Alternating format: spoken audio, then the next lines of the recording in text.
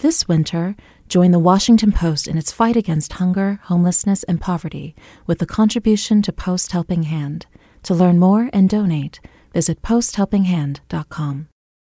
Hey, history lovers. I'm Mike Rosenwald with Retropod, a show about the past rediscovered. April 25th, 1986. In Pripyat, a bustling Ukrainian city in the Soviet Union 400 miles from Moscow, residents were enjoying an unseasonably warm spring day.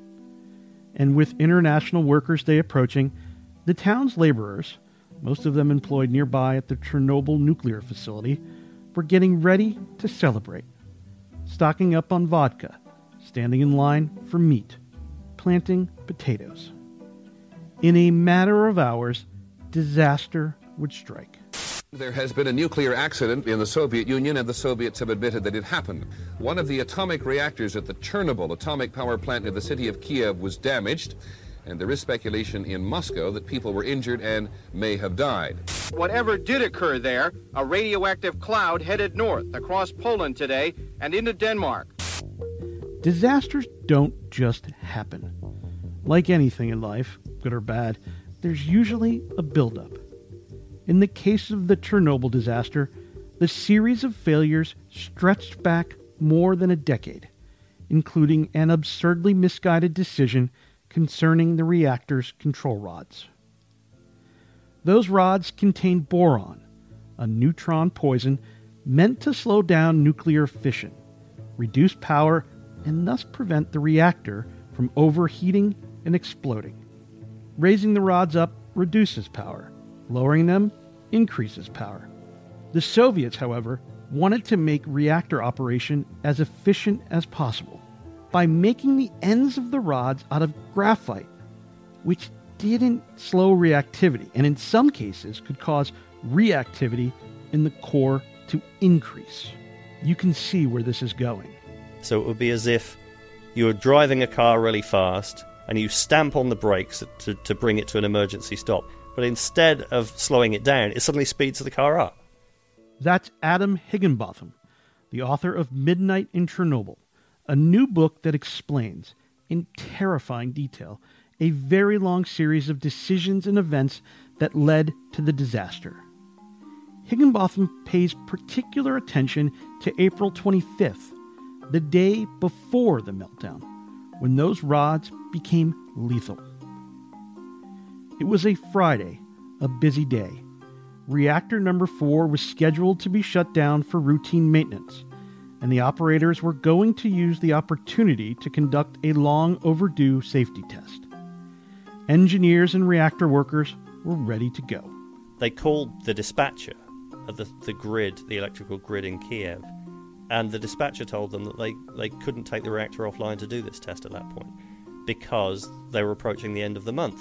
And at the end of the month in the Soviet Union, factories all over the empire were desperately scrambling to meet their end-of-month production quotas, which is the way in which all the employees and managers would get financial bonuses.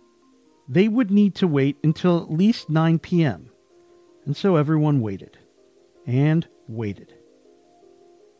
An ornery manager who hadn't slept for days turned more angry by the minute.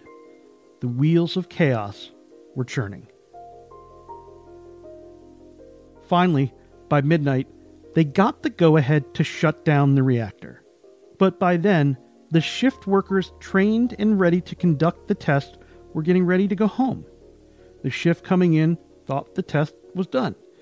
There wasn't even a nuclear safety official available anymore. And the reactor operator taking control, he had only been on the job 2 months. And he had never ever overseen either the startup or the shutdown of a reactor in real life before. These are periods in reactor operation which are analogous to taking off or landing an aeroplane. And he was going to have to do this entirely on his own for the first time. When the test finally started, almost nothing went right. Taking over reactor control at the beginning of his shift, the operator skipped an important step, causing power levels to fall to almost zero. He and his colleagues struggled to bring the reactor up to the correct level for the test. This placed the reactor core in a state of extreme instability. Still, the safety test, it lasted just 36 seconds, seemed to go off just fine. But when the operator pressed the button to shut the reactor down at the end of the test, he noted an unexpected power surge. What was happening? Well, unbeknownst to him, the reactor control rods, with those graphite tips, precipitated a sudden and very, very exponential rise in reactor power. There were multiple explosions. The reactor blew up. The building blew up. It was the worst nuclear accident in history. Today, Pripyat is a ghost town. Thousands of people in the area and throughout the region were exposed to radiation levels that caused cancers and other maladies still surfacing even now. Winding the clock back is, of course, impossible. But one of the many lessons of Chernobyl, according to Higginbotham, is how the tragedy and other major disasters are never just about one mistake.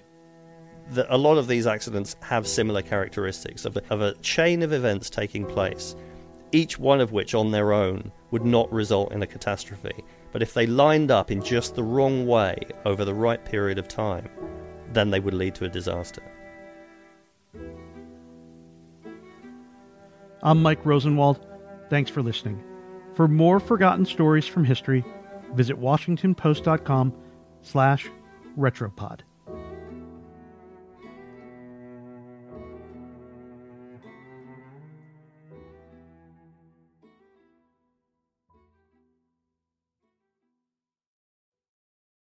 Contributions to Post Helping Hand go directly to services run by beneficiaries Bright Beginnings and Street Village, and So Others Might Eat, that provide shelter, food, education, and other services to those less fortunate in the Washington, D.C. region.